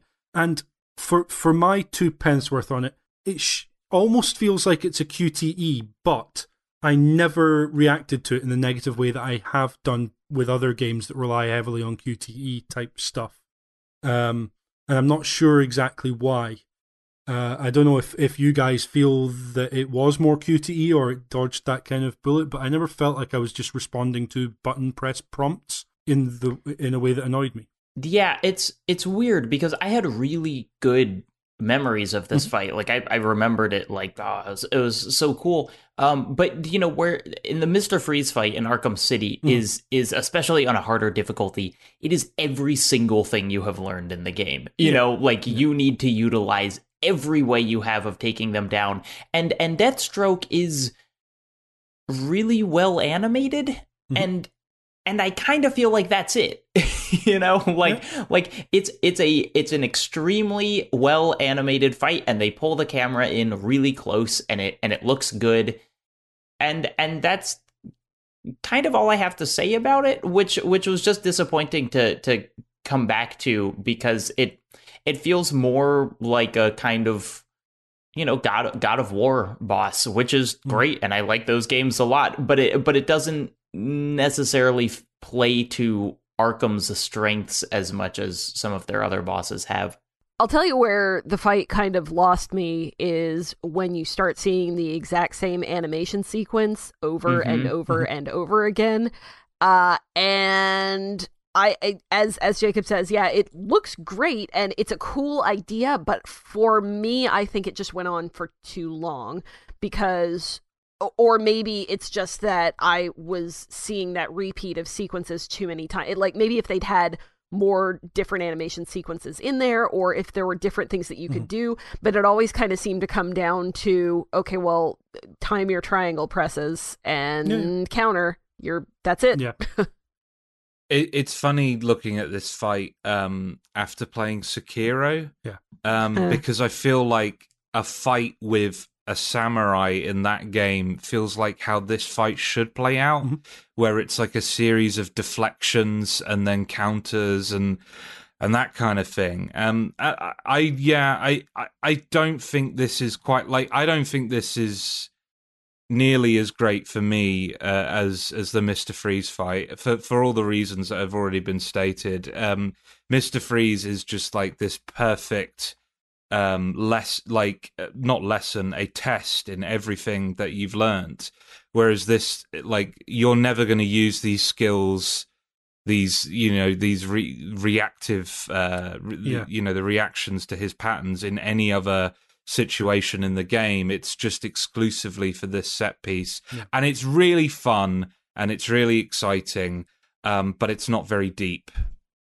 No, I think that's fair. I think so I had a very similar experience playing this time around as I did previously, which was mainly just because it's been 6 years and I've forgotten what that fight was, but I almost felt like I was put in the position of Batman in that fight, which is he is out of his depth there. He is going to be the match of Deathstroke in the future, but at this point, Deathstroke almost, and actually says as much, trying to actually teach Batman patience and patience, basically. And I found that I was starting off playing that fight too much like the rest of the combat, which is damning because it doesn't play like the rest of the game's mechanics do. Well, mechanics, but not the pace you play at. You need to be much more patient, much more reserved. Except that I felt that if I was seeing the same animation over and over again, it's probably because I wasn't doing the right thing. It's not that I was doing something wrong, but it lets you sit and just counter and counter and counter, but you're not going to actually chip his health bar down if you do that. You need to find the rock, paper, scissors answer to what he's doing in a specific phase of the fight. But it felt much more dynamic than that sounds. It wasn't always just rock, paper, scissors to me. And so I start off the fight and I'm snatching at things. I'm hitting X one too many times and getting punished for it. And so I learn, okay, be very precise with your button presses, which is probably how I should play the rest of the combat in the game, but I don't because I'm an idiot, as I said. So I really liked the fact I was learning how to fight this fight all over again, and exactly the same lessons over again, in that it did. Sekiro's a good touchstone, I think, Josh, because, yeah, that's kind of rewritten the book on how a parry counter fight can work, but from a From Software Souls angle, whereas this is how this fight works from an Arkham Asylum City angle, which I would have expected this fight to have much more obvious button prompts for, here is what you need to do to counter this thing he's doing.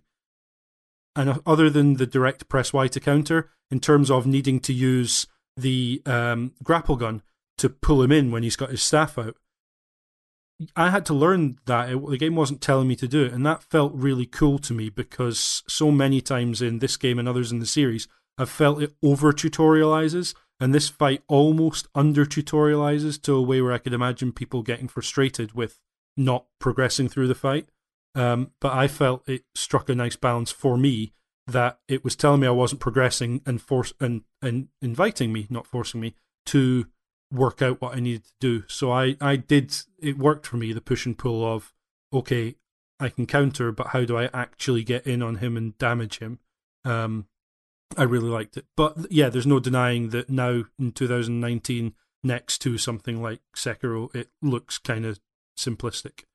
Now, to soften what I said a little bit, I will say it is cool. Like that. Yeah. I very admittedly, it is a cool fight. Yeah.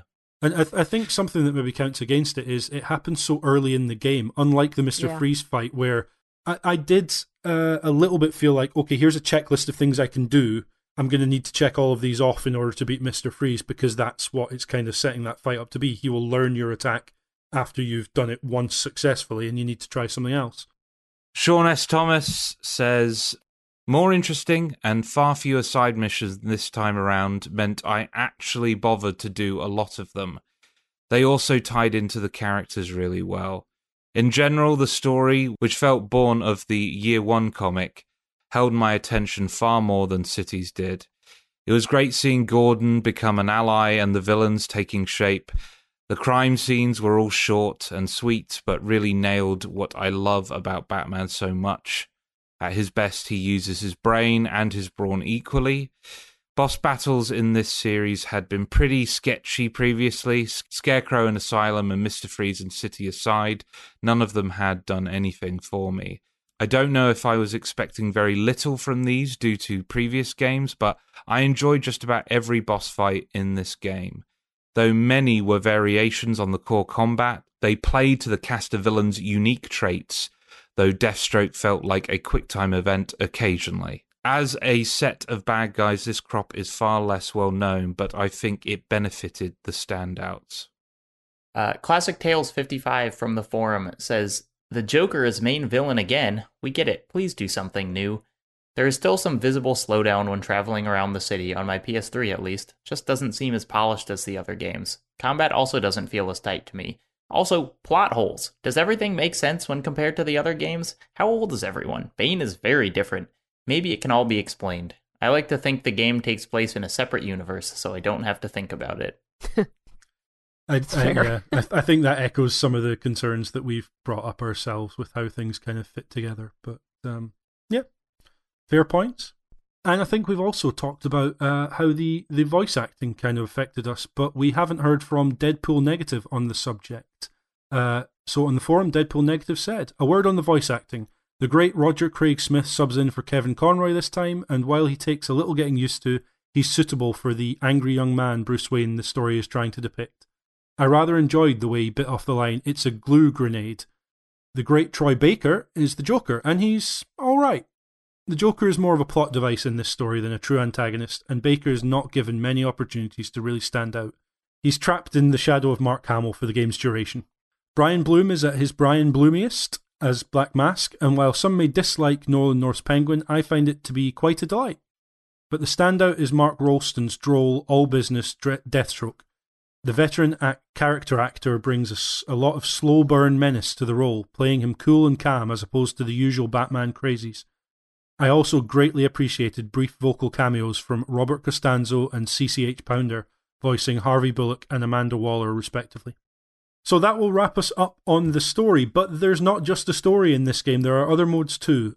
Jacob, you mentioned challenge rooms. Did you get as much out of the challenge rooms in this game as previous games? I did not, because I hadn't unlocked all the abilities and I didn't want to do the pointless stuff that the game wanted me to, so I could. So it actually allows you to do, I assume they're the same challenge rooms you can access from the menu, but in the Batcave, you can go to the training area and go through essentially challenge rooms. They certainly have plenty of different like completion requirements and stuff like that. But yeah, I tackled a couple of them early in the story, and then others were locked off to me until I'd completed other stuff, and I just didn't go back to them. How about Josh or Leah? I'm guessing your silence says that you didn't really do much with the challenge rooms, yeah? Yeah, no, I didn't. Another interesting thing is when I went to the challenge rooms, I could choose to be either Batman, Deathstroke, or Initiative or Initiation Batman, who is in his kind of like training days as a ninja or a Batman to be. I don't know if that makes any difference to the challenge rooms you play, but you had multiple costumes for them, the same as with City previously. And the other thing, the multiplayer, which was developed separately by Splash Damage, and the only thing I know about it is it's pitched as a Joker versus Bane, like they're two gangs, if you like, facing off against one another. But I literally did not touch it at all. Yeah, and it's not available anymore. So I also did not actually get into any of the multiplayer. Yeah. I never like to say that the multiplayer seems tacked on, but of games that where they have been accused of multiplayer being tacked on, this seems like one that I do remember at the time being kind of people scratching their heads saying why, in the same way that BioShock 2 had that response, and I actually quite liked that multiplayer. So not judging on the quality of it because I didn't try it, but I certainly heard that kind of response to this. One thing that we have already heard some positive feedback about is the Cold Heart DLC, which is a Mr. Freeze-centric story that takes place almost directly like a few days after this game. It's a New Year's Eve relevant to the Christmas Eve that happened, I guess, a week before in the main story. I played through, I guess, about an hour of it today, and you start off as Bruce Wayne at a ceremony to celebrate the GothCorp CEO, Ferris, I think is his surname. And so you start off playing as Bruce Wayne and have to kind of get through Wayne Manor, where this is being set or being held, to get to your Batsuit, and then kind of back up to help out and try and chase after Mr. Freeze, who is the kidnapper. Did any of you guys play through this? I didn't. I know, because this DLC is drawing heavily from the episode of the animated series Heart of Ice. Mm-hmm.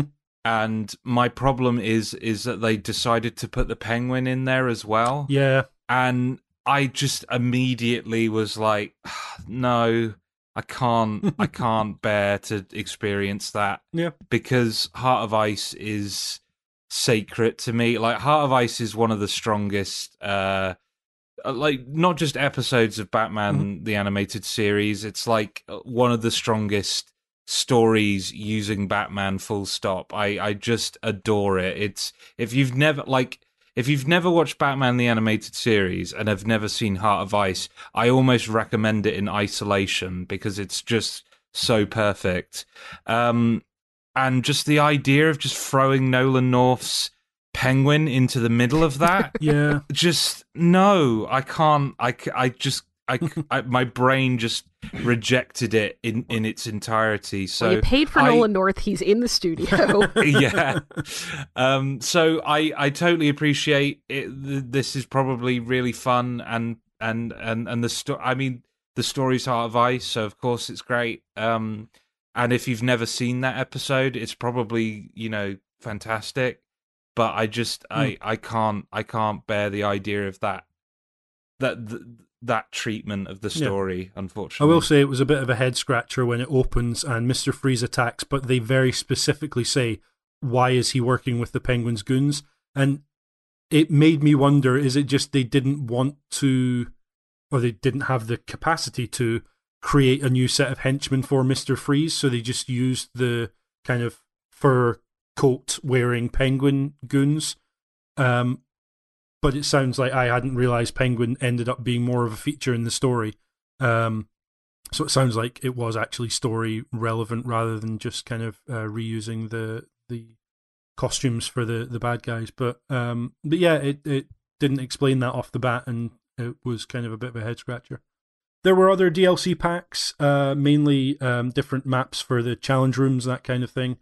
But also, released alongside was Batman Arkham Origins Blackgate. Now, we're obviously not talking about that game here, but it's worth noting that was a 3DS and PlayStation Vita side-scroller made by Armature Studio, and kind of was kind of well or anticipated because of it being a Metroidvania-style 2D game set in the Batman Arkham universe.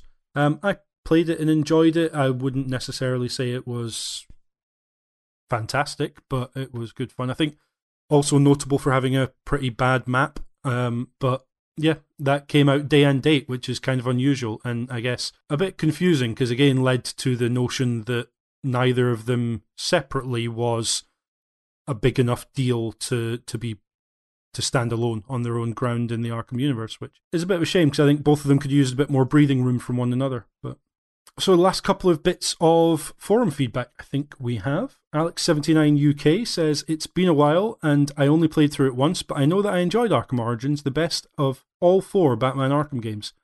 I felt the game got a bit of an unfair reception from the internet at large, often citing that the combat felt unresponsive, which I didn't find to be true at all. From a story perspective, the game is by far the strongest, and it had some brilliant boss fights. I really think it's an excellent game, and I'd love to have another run-through of it should it ever see a re-release. Let's get these games on the Switch, please. As mentioned, Arkham Origins has not been re-released when other Arkham games have, so I think maybe the ship has sailed on that one, but who knows. Leah, would you read Caliburn M's feedback? Having played Asylum and City before this, and knowing of its underwhelming reviews, I started playing this game expecting something notably worse than its predecessors, but in the end, I consider it to be their equal. I can't say I found the combat to be worse than in the other games, and if anything, I would say that the boss fights were perhaps the best yet, though I must admit to being a bit of a button basher who maybe missed some of the finer points of Batman's combat. I also felt that while the story may not have been a series' high point, the cast of villains more than made up for its shortcomings. Overall, I remain puzzled by Arkham Origins' reception and wonder if, once again, a game has suffered due to a change of developer who has been unfairly perceived to be inferior or unable to duplicate the original developer's success. Certainly, fatigue did not seem to harm Arkham Knight, which never seemed to receive similar negativity despite its failings. Anyway, definitely a game I would recommend to anyone who's enjoyed Batman's other recent outings and one I consider to have been unfairly maligned. Thank you very much. After this game was released came Arkham Knight in 2015. Stay tuned for a future Kane and Rince issue, chances are, on that one. As mentioned, Asylum and City received a Return to Arkham collection in 2016, but Origins did not make its way onto there. I think it's fair to say in the legacy of this series, if not this particular game, Marvel Spider-Man that came out in 2018 was these games were used as a fairly big touchstone of how superhero games might work, and there were similarities in combat, etc. So the Arkham series definitely had an influence there. But the most notable part of the legacy of these games, and maybe this one in particular perhaps, is in what Rocksteady and WB Montreal are doing next. There's been so many rumours. For WB Montreal, there was a Suicide Squad tease at the end of Origins that seemed to be its own game, but then was cancelled, reportedly in December 2016. There have been Twitter pictures of WB Games Montreal's staff wearing owl masks at a party, or one of a Court of Owls possible t-shirt. Rumours of 2 unannounced DC games in development at WB Games Montreal, all through 2017 and 2018. There was then concept art leaked for a cancelled Damian Wayne game just a couple of months ago now. And then very recently, before we record this podcast in the past few weeks, there have been 80th anniversary Batman celebration tweets that WB Montreal put out that had 4 like subliminal symbols in that seemed to be potentially either Demon's Heads, Ra's al Ghul type symbols and Court of Owls symbols. The only thing we know for sure is Kevin Conroy says he's disappointed to not be involved in whatever the next Batman Arkham game is. It's weird to have gone this long. I guess if there's been this many cancelled games, it kind of says that they've been building up to get something off the ground. But was hoping to have some kind of announcement to talk about, but nothing seems to have been forthcoming. We will have to see. I don't know that there's particularly anything to ask you guys about that, but feel free to chip in. It's just kind of this weird sort of 2 or 3 year period where we've been hearing lots, but also nothing about Arkham games. I have so little background with some of the surrounding stuff, like that. I think it's cool that people are finding this kind of stuff, but I don't know what to be excited about because I don't know a whole lot about it myself. Entirely fair. Yeah, we'll just have to see. It feels like there's an announcement coming, but not in time for this recording. So by the time you listen to it, you may well know better than we do now what's next from WB Montreal or the Arkham games. Okay, we have some 3-word reviews. Reprogate Gamer says middling Arkhamverse entry. Alex79UK says one long night. Alan Wilkinson says wrong sounding Joker. Dusk vs. Tweak says Batman Returns again. Scott Lamond says better than expected. Tales of Tales says Bats has stroke. And James Broadhead says too many gadgets. I am just checking. Hot off the presses, we have a few more. I will run through a couple of them.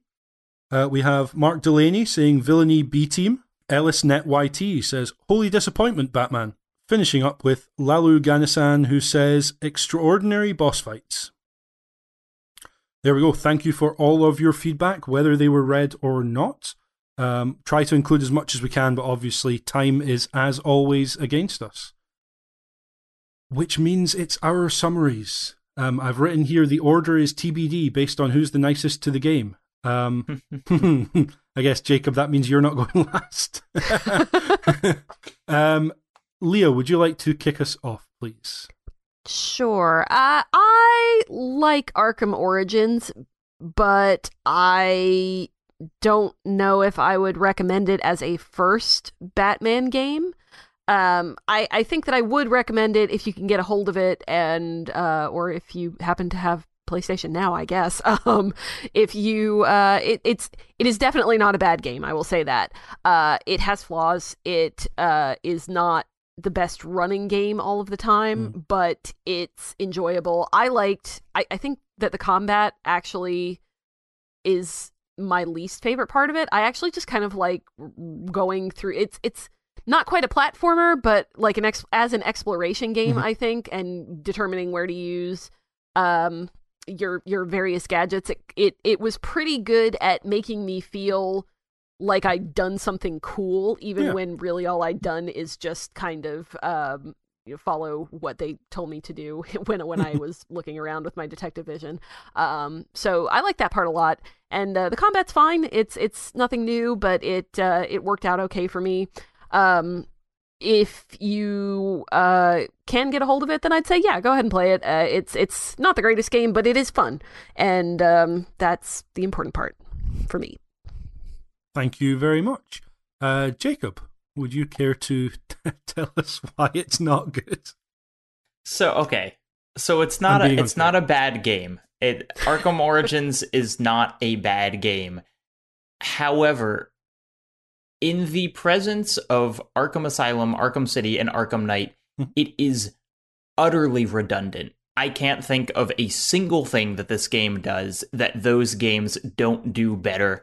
I think that the world of Arkham Origins is boring. I think that the story is uninteresting and takes no risks with any of its characters. I think that the condom, excuse me. Wow. Whoa. I think that the combat is the worst in the series by measure of just changing things that did not need to be changed and not giving you access to your tools when you need them. If you have played the other Batman games and liked them, which many people have, and want something new, I think you can play Origins and get something out of it. But if you haven't played those games, I can literally think of no reason why I would recommend Origins over any of them. So I when I started playing this game for this issue, I was happy because I hadn't played a Batman game in a while, and it's just fun to like zip around and punch people. But overall, the experience just left me feeling empty. I feel like nothing about this game. Which might be more damning than if you did really dislike it. Yeah. Okay, I will go next and leave Josh to round us out. To me, of the 4 mainline Arkham games, this is my second favourite. Asylum is way out in front as far as I'm concerned. I enjoyed almost everything that game had to offer. That's not to say it's faultless. I just really enjoyed the setup and the claustrophobic island that you find Batman on in that game. But as far as open world, I still don't think the Arkham series has nailed that. I think structurally there are problems. I think in terms of the traversal, it's not as fun as I would like it to be, just in terms of in an open world game, if I'm using fast travel, as far as I'm concerned, that's a fairly big indictment of the traversal through the map. And I in this game was using fast travel.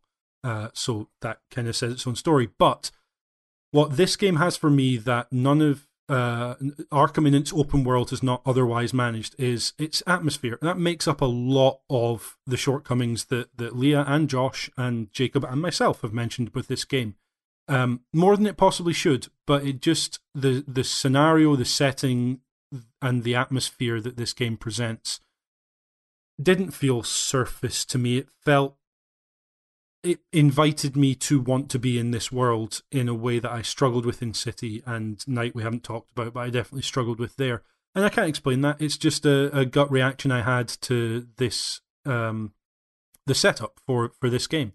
And it played through the story I enjoyed. It's contrived that all of these villains happen to be meeting Batman for the first time on this night, but it's just a testament to how much I'm willing to overlook if the conceit of a game appeals to me. And this game did. As for the combat, I was as bad or as good with the combat as I had been in previous games. I got plenty out of that. And I enjoyed going back to it now. I really like the Christmas setting, and I like Gotham as it is in this game.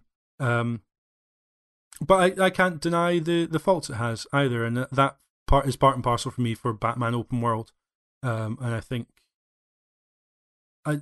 I'm looking forward to seeing WB Montreal go back with larger separation from the Arkham series, to see what they would do to it now that Rocksteady have seemingly left that behind. Rocksteady have had their trilogy and said their piece. I'm looking forward to seeing if WB Montreal can do something different. That's kind of where I land on this. I enjoyed the stuff I enjoyed enough to ignore the stuff I didn't, I suppose, is where it comes out in the wash. Josh, how about yourself? How did you feel? So I feel about Arkham Origins the same way I feel about Ant-Man in the Marvel Cinematic Universe, in that it doesn't compare to, my favorites within that series. Like, I think Arkham Asylum is by far my favorite, and it's one of my favorite games of all time. City, I was initially more disappointed with it at first than I am now. I've revisited it over the years, and I've grown to appreciate it more and more over time. And I kind of feel about it the same way I feel about Bayonetta 2 now, where it's like, it's a great game in its own right, but it's not quite the perfect package the original game was for me. Yeah. Whereas Origins just feels like a solid, fun time. It's not going to appear in any greatest games of all time lists that I would create, but I had a fun time with it, and there's no dip in quality so large that it frustrated me or made me want to stop playing the game, which I cannot say for Arkham Knight, which I know we're not doing a review. We might do a review on that game in the future, and I'm maybe tipping my hat a little bit early, but I'm really, really glad that Arkham Origins didn't constantly interrupt a great game with a terrible mini game that I had to play every half hour, which Arkham Knight does. And also, as much as I agree with Jacob that the story in Arkham Origins is not as interesting as Arkham City or Arkham Asylum, I find Arkham Knight's story to be infuriatingly dumb and really, really terrible. So at least it's not that. So it's Ant-Man. It's solid. It's fun. You won't remember most of it, but it's good with friends. Well, I mean, you're not going to play this with friends. You know what I mean? Yeah, it's a solid, fun time, and have a beer while you're playing it, and you'll have fun. Only if you're old enough to consume alcohol. Only if you're 18 in the UK or 21 in the US. Yeah, fantastic. Thank you very much, one and all. I think, I was worried we were going to sound too negative, but I think we've had a fairly even keel of it over the course of our discussion. And very enjoyable it was too. Hopefully, listeners, you enjoyed it as much as I did. It remains, for me, I'm James, to thank Leah, Josh and Jacob, as well as all of our correspondents who we've heard from, our editor Jay, and of course you for listening. If you've enjoyed the podcast, please subscribe, rate, review, or best of all, head to patreon.com/caneandrinse. And you can get every Cane and Rinse podcast 1 week earlier, usually extended beyond 2 hours, especially if I'm involved, as well as an exclusive monthly podcast. Next time around, it's issue 193. Hideo Kojima rings the changes for Metal Gear Solid 5, The Phantom Pain, and Konami responds by ringing some changes of their own, all of which resulted in Norman Reedus peeing on grass to make mushrooms. Thank you very much for joining us. See you next time.